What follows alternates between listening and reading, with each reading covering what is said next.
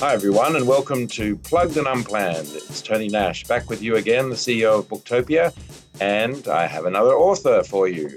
Hot off the press, a new book, It's Not Always Right to Be Right, another hard-won leadership lessons by Hamish Thompson, and the publisher is John Wiley, and your book, Hamish, was published on the 1st of February, which is very current for those that are listening immediately within February of 2021. And for those that are listening to this in a long time from now, we're still in COVID.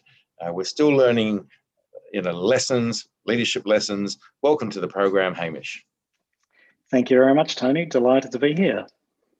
And your book, It's Not Always Right to Be Right. I mean, it's, I don't know whether my wife probably should have been writing this book with a heading title like that. I seem to be reminded of, when I saw the title, it's like, well, I've heard that before. I'm sure there's a lot of jokes around that and relationship dynamics.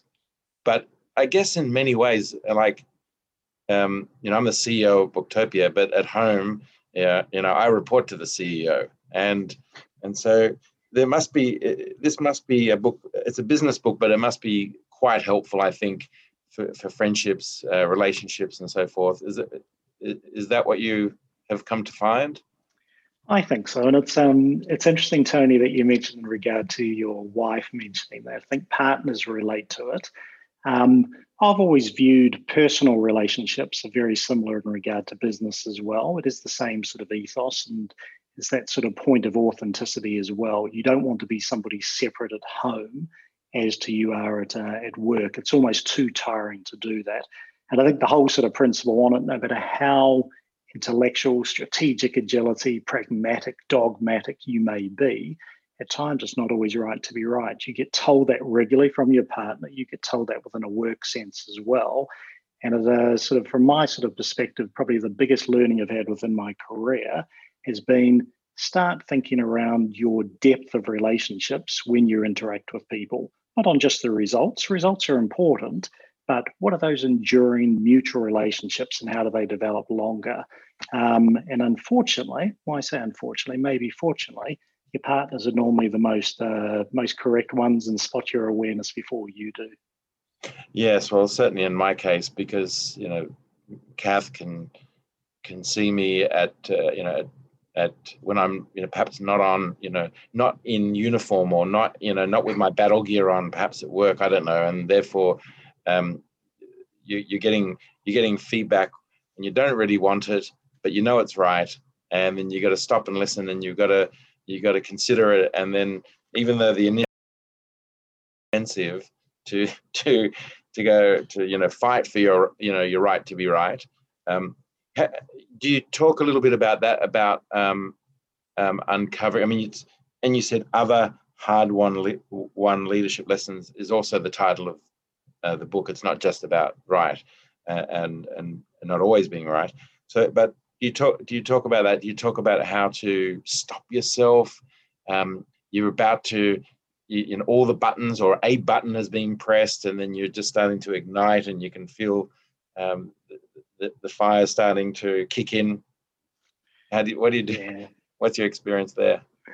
We all have that, don't we? Suddenly the emotional reaction to a situation, particularly when you're under pressure, it sort of builds at different times.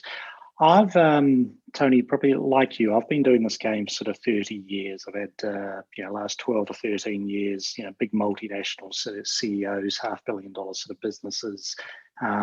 I haven't been the entrepreneur, obviously, sort of on your side on that, but I think the key to it, when you have that experience, you start to realize that there is a longer term game. You need to almost step back, depersonalize situations, look at it more in a pragmatic business sense. And I think it does make you start to realize that the technical and functional skills that you've developed are important, but really the hard-won leadership lessons, and I think I've put around 18 within the book itself. Those are the ones that are going to make the massive difference. Mm. So I've got one of the things I like to do is cheat a little. just for everyone that's listening who's not heard of Plugged and Unplanned before, I really don't like to go into the book too much. Hamish and I want you to buy it, of course. So we're not going to give too much away. What we're going to try and do is pique your interest and make you consider buying the book and think there's some, that you've already got quite a few interesting insights here in this conversation. So, by all means, you're invited to make a purchase and get a copy for yourself, be it through Booktopia or any good bookstore or bad bookstore, who cares? A bookstore, whoever's selling it, buy it. That's what I say. But what I do like to do sometimes is cheat a little and just look at the chapter headings, especially for books by Wiley, which are quite often business books. It's always a starting point of a conversation. So I'm going to just randomly pick one here. The three A's and one critical E. So just without going into giving the story away, but just tell us a little bit about that for us. Yeah, so I've, as I said, my background, I've worked within different regional, within global roles, different, spent probably half my adult life across within Europe and a fair bit within the US as well. And one of the most frustrating elements, and I think probably people can get this, and it relates back to relationships, is a global and a local interaction, a centralized group, and then a local group as in itself. And unfortunately, when you're within a local group, you often blame a global group. You blame the centralized. They're slowing us down. There's not the pace and agility that we want. And it's always so easy to criticize within that. Likewise, when you're a global group, you're not immersed within that local operational detail. And you do get very frustrated. And at times you don't start inspiring. So I've always had a concept that I've introduced both global and local, and I've termed it the three A's. And you either, particularly within a global role, you assist, you add value, or you accelerate. And if you don't do one of those things, you exit. I would have liked Tony to have had that little E to be a fourth A, but I wasn't that clever in regard to sort of my thoughts. But it's basically you do one of those three things, otherwise you exit. And it's important from a global role not to slow down and to view, in my mind, of a service mentality for local markets. How can you assist them? How can you add value? Or how can you accelerate their planned development? And so many times reports are demanded, papers are pushed from one side to the other, a lot of discussion, but it's not value add. And that's probably been one of my biggest frustrations. But likewise, within the book, I do talk around the responsibility of a local market and a local operation. You need to not be closed off. You need to be vulnerable. You need to be open and honest, because fresh eyes and perspective coming in is incredibly valuable. But it's just a really good lesson, I think, that I've learned along the way. And previously, Tony, I was an absolute nightmare. The not invented here syndrome. If global said left, I'd say go right. My experience within Reebok, I was very successful across within Europe, but I always did things differently from global. And it was short-sighted, it was narrow, where I should have been partnering and more helping within success. Does that make sense? Yeah, so just to be out of curiosity, because Booktopia is mostly Sydney-based. We do have a small team in Melbourne that's from taking over Angus & Robertson 6 years ago. And we've got a team in the Philippines as well, which is supporting our customer service team of 25 people here in Sydney, as well as our digital marketing teams and product teams. And so that we are expanding, but not to the same level in terms of having a replica of what we do here. So, but as we grow, and of course, most people now know that Booktopia listed on the ASX in 2020, there are plans to expand. And therefore, with what you just said, it's like, okay, I got to put that into my memory, because that makes a lot of sense to me. But just so I can understand, though, is it two ways? So when you talk about accelerating or adding value, if you're the local group and you're reporting back to head office, is it the same kind of mantra and message and mission that they've got to kind of work towards as well, which will then give them, they'll get it returned in spades if they continue to operate at that level? Or is it just from the top down? No. It's obviously, they're not mutually exclusive on that, but it is the same, but it's slightly different. So if you're a local market, your first responsibility, and let's take the Philippines example you mentioned, they're accountable and they're responsible for delivering an agreed set of numbers. So that goes beyond anything, and you only deliver freedom and earn freedom once you actually deliver those numbers. So that's first and foremost. But likewise, what an opportunity for a local market to actually step up and provide the central depository, in your case, Booktopia within Australia, as new models, new ways of working, new challenges, thought processes. So obviously, Tony, you're very entrepreneurial. You've done things differently. You started, and the story's an amazing one to get to the IPO, but you did things differently. Now that you're developing a portfolio, you obviously want some of those markets and some of those local units or different divisions, you want them to inspire you to do things differently. And that's the beauty around smaller markets, wider portfolios. You can have a little bit of a risk mentality where if it fails, it's not the end of the world. But you're wanting people to be almost in a challenger model and a challenger mindset. You have to do the basics first, but what an opportunity. Now, unfortunately, a lot of global will think the role of a local market or a local division is executional excellence and nothing else. But unless you use those markets and that portfolio to do something different, how will you ever actually raise that bar to the next level? So I think it's definitely two ways.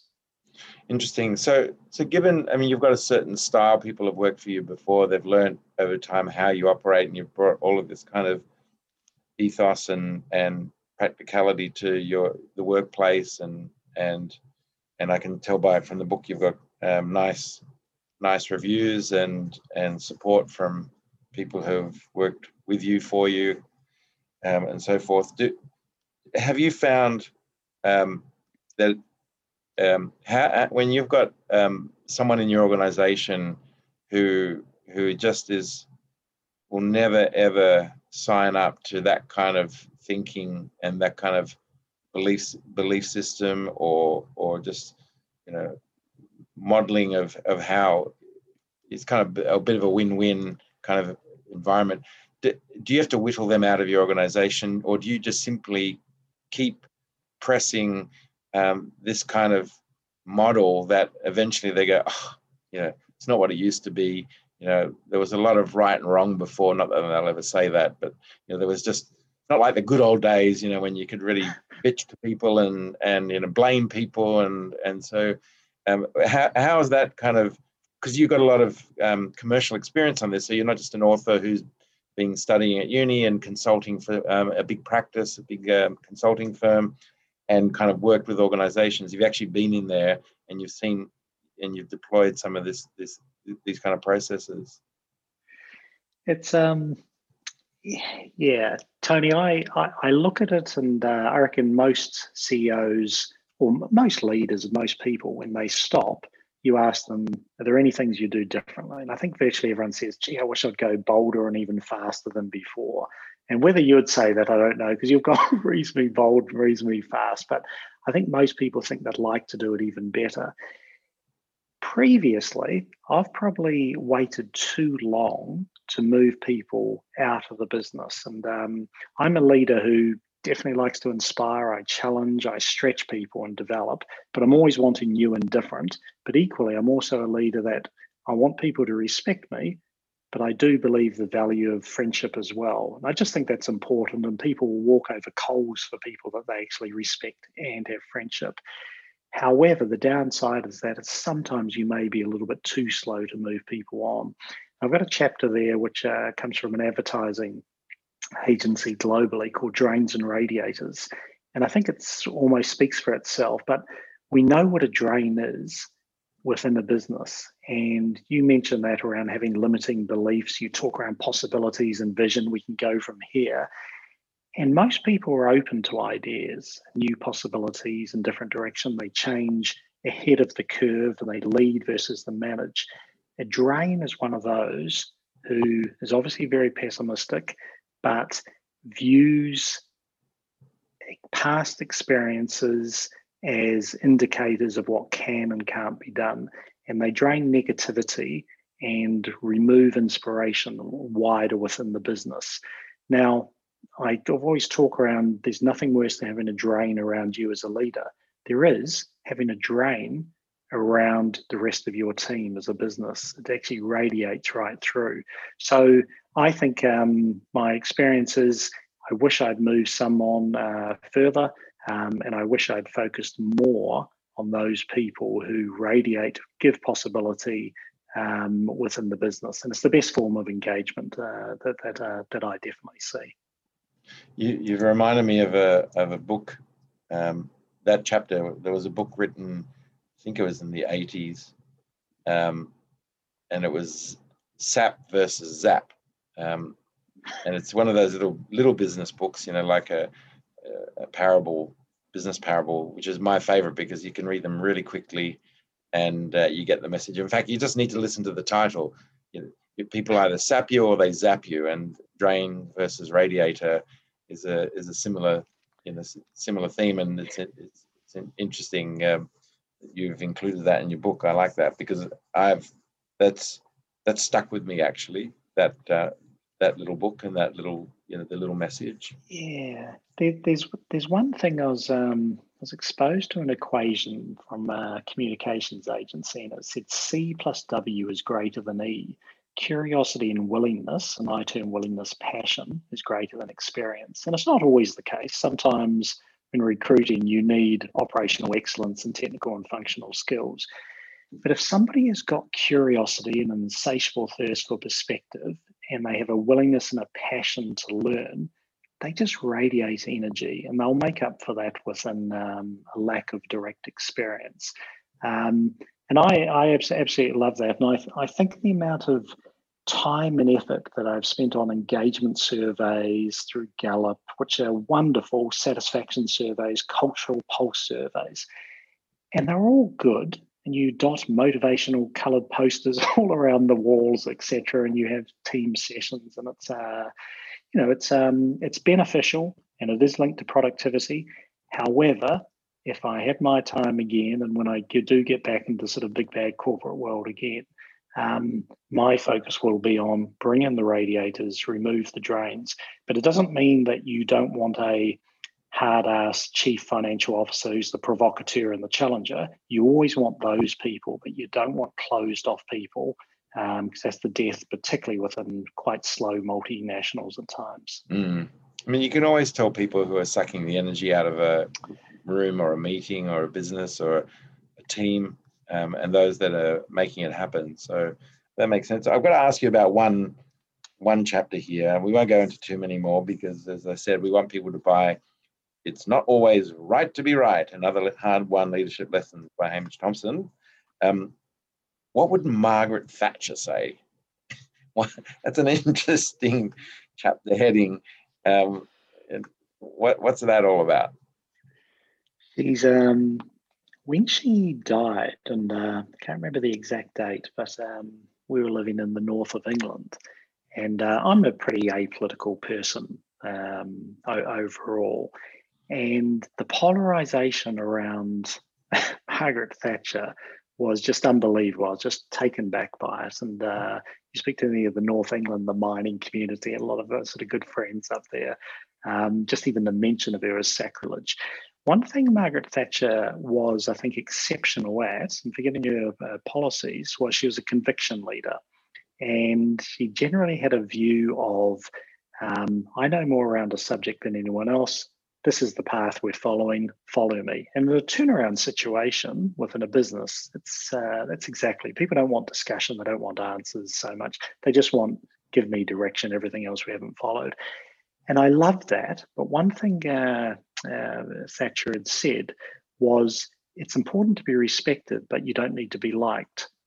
And this is what I mentioned earlier, Tony, that I agree on that respect as a leader is undeniably the most important thing. Unless you've got respect, you won't face into anything. You won't get people to actually work for you. However, over my time, and I'm sure it's similar to everyone else, when you think around where are those areas where I've gone over and beyond, not just within my job description, where have I put in extra hours, effort, and a diligence and a commitment and accountability that I've probably never shown before? And you're not doing it necessarily for yourself, you're doing it for a higher purpose or for the benefit of others. And every single time I've done that is with a leader who I actually respect, but I've also got friendship with. And Thatcher wouldn't have agreed with that, but I just think it's a newer philosophy and approach. My father was a Ford dealer a dealer principal for 40 years back in New Zealand, and he was a wonderful, he's passed away now, but he's a wonderful man, apparently a great leader, but he always had that old philosophy of when you became moved from a salesperson to a sales manager, there was a slight difference. You had to sort of put your mateship sort of at hold, and that was almost that old philosophy. And I'm not saying it's a wrong philosophy, but my approach on this is those leaders who are popular and respected, but respect always first, people will do extraordinary things. As I said, everyone's got different sort of views on it, but that's what that chapter relates to. And there's a way, obviously, to go around that, providing you're authentic. Don't change friendship just for the sake of results. So very interesting. As a CEO, obviously, of a larger company now, it was very small. It was just me 17 years ago. But I've never really contemplated respect in that way. It's a bit of a currency when you talk about it in terms of, I guess, you hear of sports celebrities, politicians, people who have earned, who have gained respect and then self-sabotage or did something to just obliterate it. And a lot of people, me included, I don't think I even put that in the forefront of my considerations when I might do something or not do something, or and how much you've actually accumulated, how much respect have you accumulated over time, and therefore are you putting it to good use in terms of what that might then mean to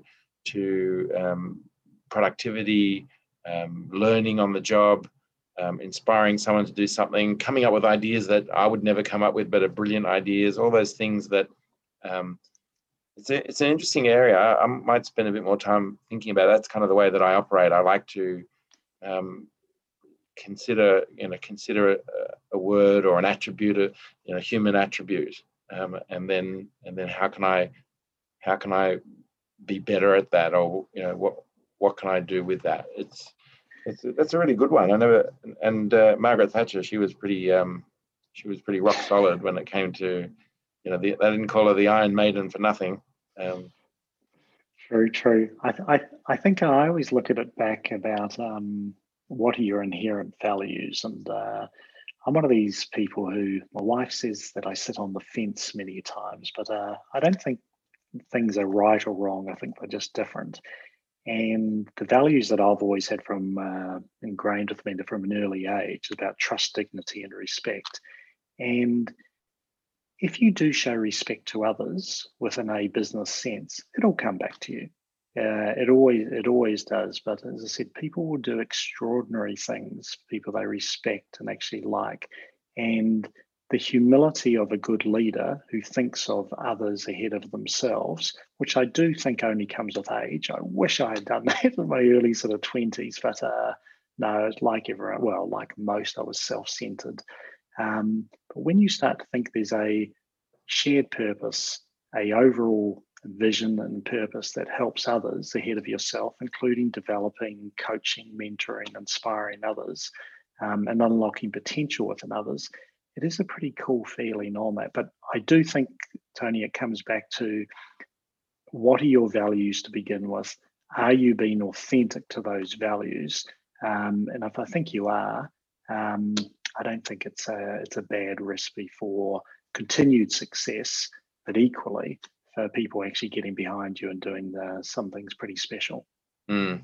My thing has always been to allow people to get on with it and make them feel empowered to do those things. Probably because I'm really lazy, and the more that they can do the work, the better it is. I know others are control freaks who need to be across everything. That's definitely not me. I say that with a tongue in cheek, but truthfully, having come from recruitment of 14 years before I started my first company in 96 was a recruitment agency. So I pinched people from companies and put them into other companies. And so for me, it was always about career development. It was about, oh, great, you've learned those skills there. And if you get into here, you're going to learn more and then be of more value to yourself, your family, the people you work for, and business and society. So for me, it's always been important to be able to empower people, to make them have, have their career develop. Right? That's what I've always wanted to know. And if someone comes in and resigns, I'm not sitting there freaking out. I'm going, really? Wow, where are you going next? Because if you don't want to be here, which is an incredible place to work, then you must be going somewhere tremendously exciting. And that way, I've also never had this background tactics to try and hoard people, keep people, and you living from the fear of them leaving has never been an issue for me. Just keep creating an amazing place to work where they choose to show up every day rather than not. So that's how I operate. I do like that very much. It's I was trying within a manufacturing environment, and I actually, my background's mainly marketing or sales, but I've run all the supply divisions within Mars on that front. And I like the manufacturing aspect, but a lot of people have always talked around within manufacturing. You don't need to sort of train and develop people too much, give them the operational foundations. My view on it is I wanted these individuals to be the most capable, most developed, most inspired group of associates that can be. And I always had pushback from a number of people saying, but the jobs won't be there, the thought leadership required. And I counter that immediately that great people will do extraordinary things within any position. But equally, even if the job is not available internally, what a wonderful thing that you've unlocked potential in somebody else to go and make a greater purpose outside. And there's the head of Mars Inc. at the moment is a chap called Grant Reid, a Scotsman, and he says, I'll try and get the quote right. He said, performance without purpose is meaningless. Purpose without performance is impossible. And I absolutely love that because it shows that you can do things and you can make a hell of a lot of money. You can be incredibly successful, but unless you're making a difference through purpose, and in this case, I'm talking around purpose of unlocking potential, it is meaningless. But likewise, you can't just be Mr. Mr. or Mrs. Nice that whole time and not deliver performance because you won't make a difference to the wider side. So, I just think it comes back to good values to start. Interesting. So you've written the book. It's your first, right? My first, yeah. Congratulations. So now your business card will say author as one of the skills that you've accumulated over the years. And so congrats on that. When you were writing, is this a lockdown book, a COVID book that you would never have written had you not everyone been in COVID? No, I'm probably even though COVID's a terrible thing. It's this is the first time since probably the age of 23 that I haven't travelled religiously. So there's the odd benefit that comes out of it, and that's been one to me. So Tony, my as I said, about 30 years, whatever, I've been the last 20 years sort of within a large multinational, and probably just over a year ago, I resigned. My wife and former boss still think I'm crazy. I love the company very much, but I just wanted to do something different, new, exciting for me, and getting myself out of that comfort zone. So I've loved every minute since then. And I actually started off originally around this book. First night, I grabbed a bottle of wine and sat down and wrote out leadership lessons that I think would help my kids.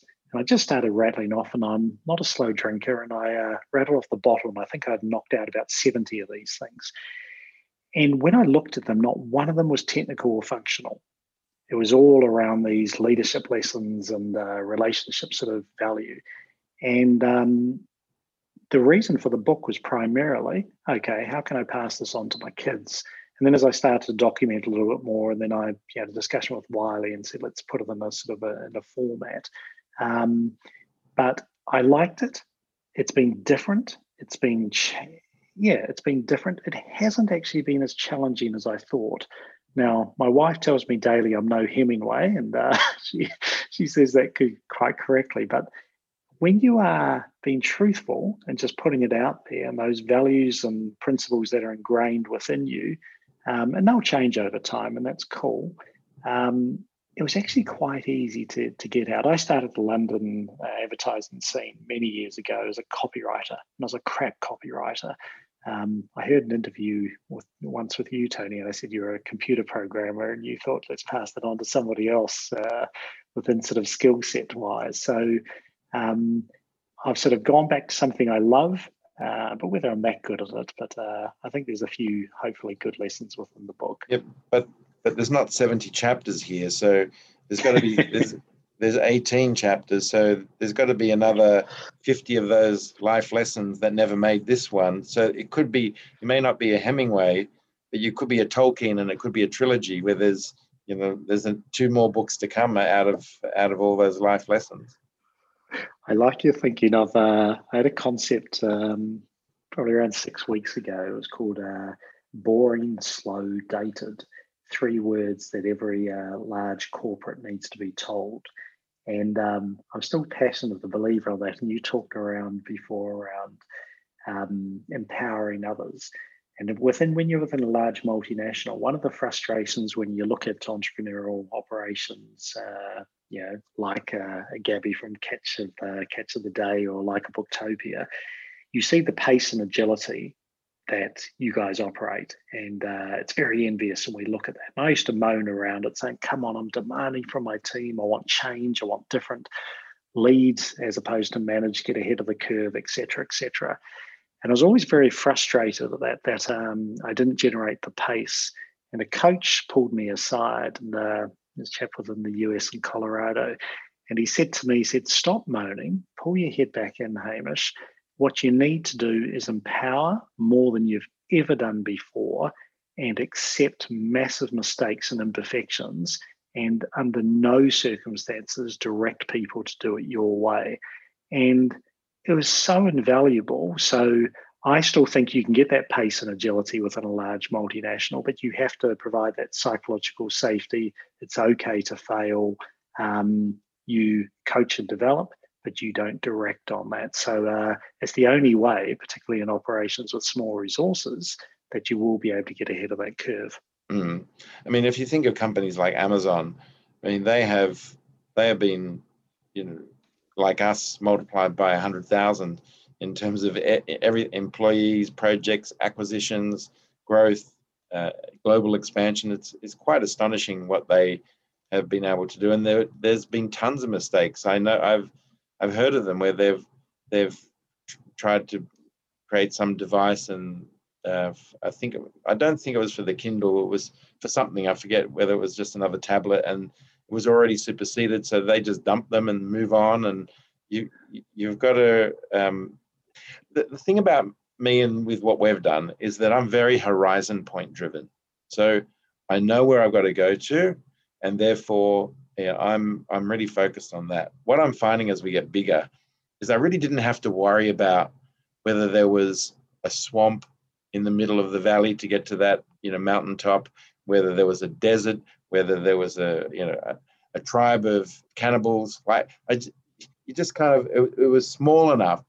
But as the Booktopia is getting bigger, the planning that needs to go on to go from here to there is starting to take shape. And I'm finding that that's quite interesting from my perspective, that no, we don't want the whole 220 people in the company going through that swamp, because it's going to slow us down, casualty. We've got to take that bit of a longer road, but we're going to go over that ridge and then down to that plain and then up, and we'll get there. That I'm feeling it. I'm feeling it not because we're listed, not because of anything else other than that. That's the intuitive. So I've got to employ more people to then.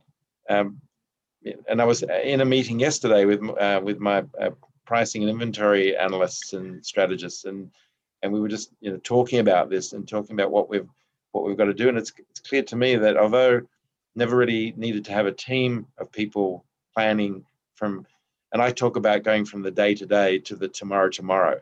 So, and what have we got to, what have you got to do to go from where we are today to the tomorrow?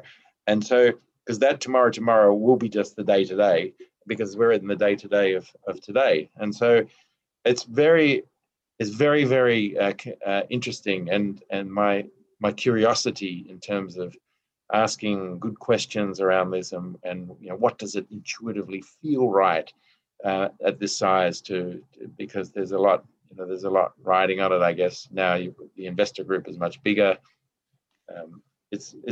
I'm really enjoying this part of the process. It is cool that, and knowing or wanting to ask those questions. I'm not sure what it is, but I think some people they have an insatiable mindset for curiosity and perspective. I've within this book, and it's I've thought around it. Was I lazy within this? But I also got 17 contributing authors to come along and challenge at the end of every one of my chapter. Here's my views, my opinions, key lessons, etc. These are each respected CEOs, global leaders, consultants, diplomats, etc. And every one of them, I've basically said, Tony, challenge, build, disregard, have a go at my thoughts and processes. But I love their perspective. And if you're curious, and I'm one of these people who can change on a dime, it can be very frustrating, but I'm a massive P within a Myers-Briggs side. So I like different and I like new. But if you're curious and open to new perspective and challenge, it's a wonderful thing for your vision and your hindsight as well. So I think it's incredibly valued, and I think the best leaders out there are those who are open and believe that others' ideas are actually more valuable than your own. That said, I also have a philosophy 98% rule. When you do get feedback, and within these multinationals, my God, you get a lot of feedback. 98% of it, throw it over your head. The 2% that really resonate with you, refine yourself, but never fundamentally change some of your views. But I like that openness. And just very quickly, I like what you said around your setting visions and paths. The more expanse that you guys go, your choices and your key strategic drivers are going to be absolutely critical. And having those very firm, here's my 3 or 4 strategic drivers of what do we play with, where do we play, how do we play, and then what are the enablers? People want that in an organization. They want that firmness and clarity, and then give them the creativity to execute with excellence below that. And that's the beauty of some entrepreneurs and some leaders. Some people are not great at it and they're better at executional excellence, and that's okay. But it is getting that balance right, I think. It's very compelling. It's hopefully those that are listening to this podcast are being inspired to think about what their personal plan is, what their personal strategy is, but then cheat. Buy Hamish's book. It's not always right to be right. Another hard one, leadership lessons. I mean, that's the truth. And people ask me, they're like, how did you know with Booktopia, that it was going to be this? I had no idea it was going to be big. I mean, it just was one thing led to another. But ultimately, once it got to a certain size, I cheated. I just went overseas and was looking at what other people were doing, right, and got perspective to go, well, what's not happening in Australia? So it's that same level of, and doing it all the time. It's not challenging the status quo, but not accepting that the status quo will stay the same. And it's really important for Booktopia to constantly be nimble and making sure that because someone else is going to come along with something, and we need to be flexible. But in saying that, though, and this is a bit of a share from Booktopia. It was about 5 or 6 years ago. We had bought Angus and Robertson. We also bought a camera business. And what I wanted to do is demonstrate to future investors, and we hadn't had any at that stage, we're very good at books, but give us something else and we can be just as good, because we know digital marketing, we know logistics, we know software, we know all these things. And so it's not about the book, it's about having the customer base, knowing how to take care of customers online. So we bought the camera business.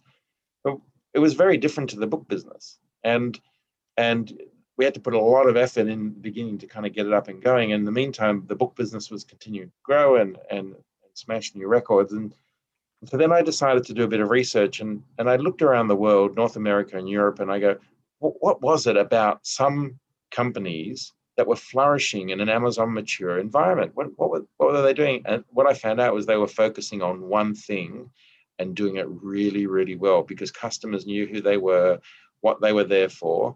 And that's when we decided to get rid of the camera business. And we actually got into book distribution. So we used our logistics to actually say to publishers, hey, we can be a great distributor in this region. Why don't you point us as your distributor? So now we sell to ourselves, we sell to Amazon and Dymocks and QBD and all Harry Hartog, Berkelow's, Readings, all the big bookstores. They're all buying from us.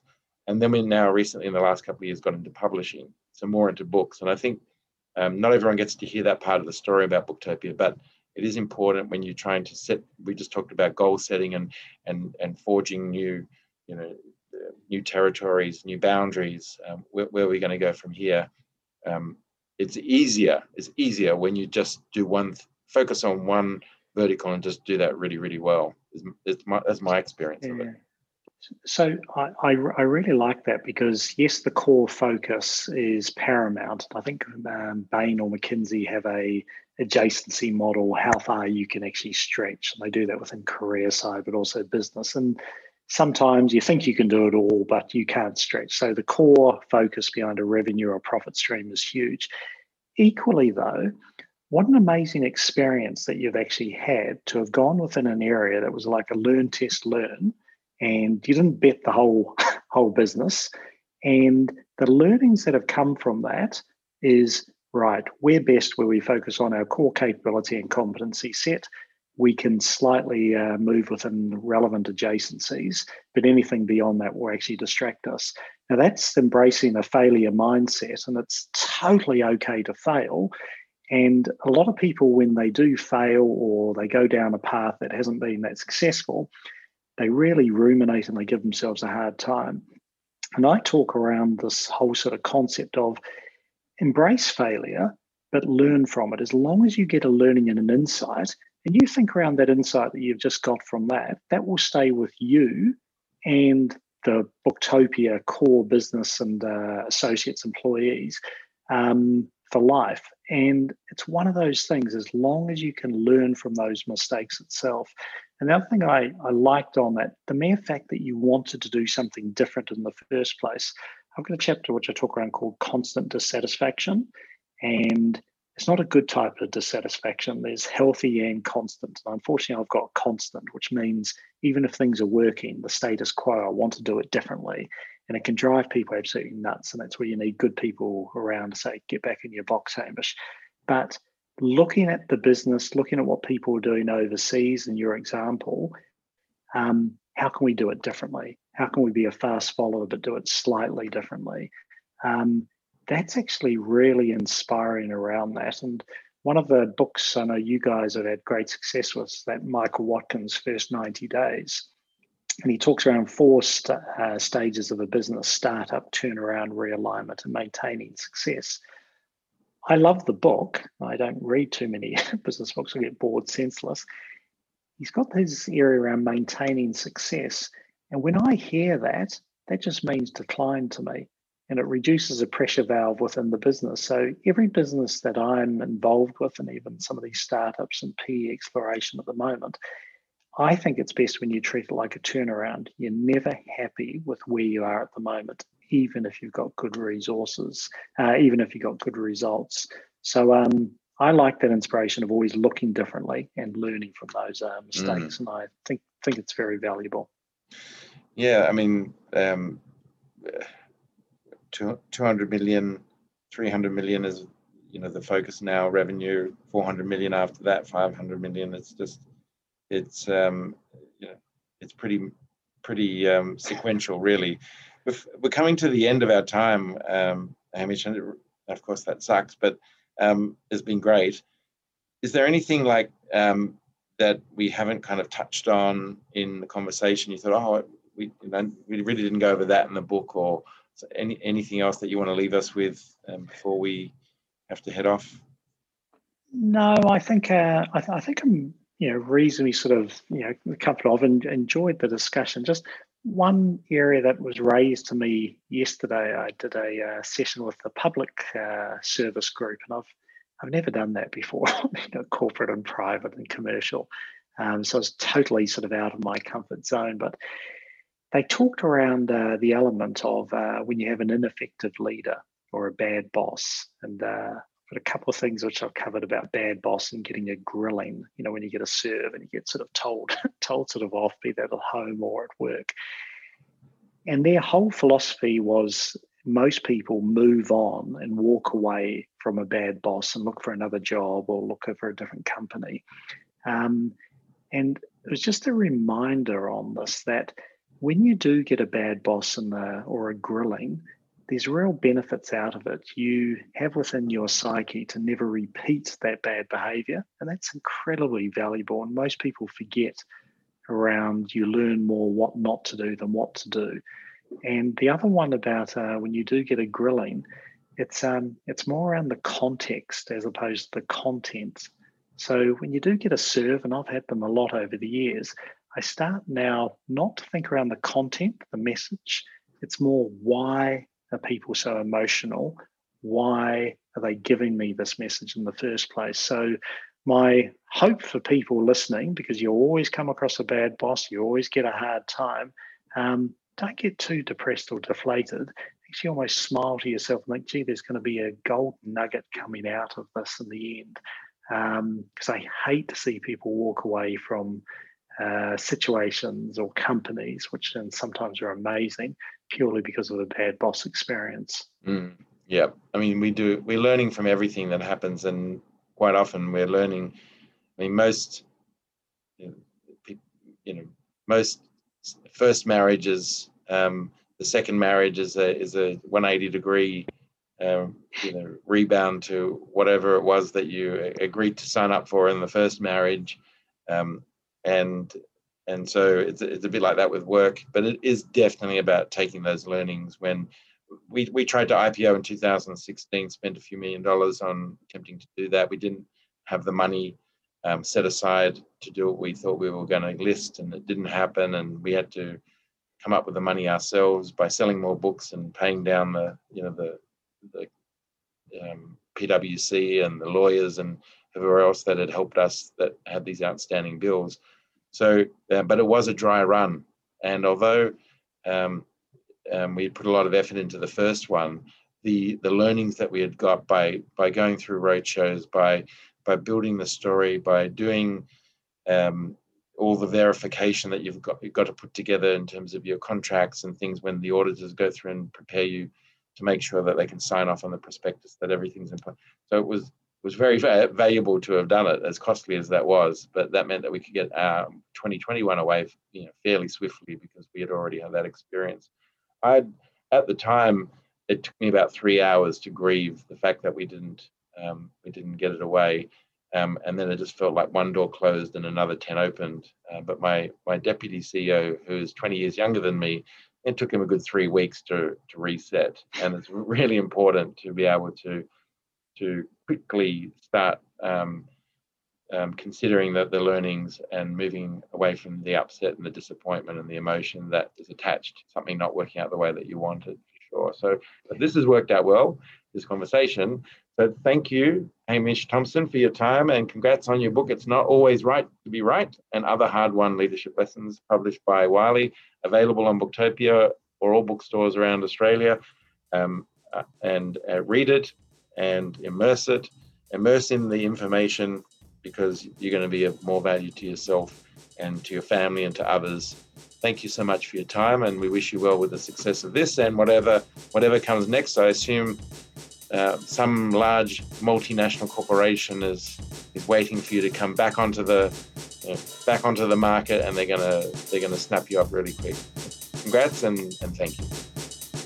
Thank you, Tony, and congratulations to you and the team on the IPO. Inspirational. Thank you. Thanks.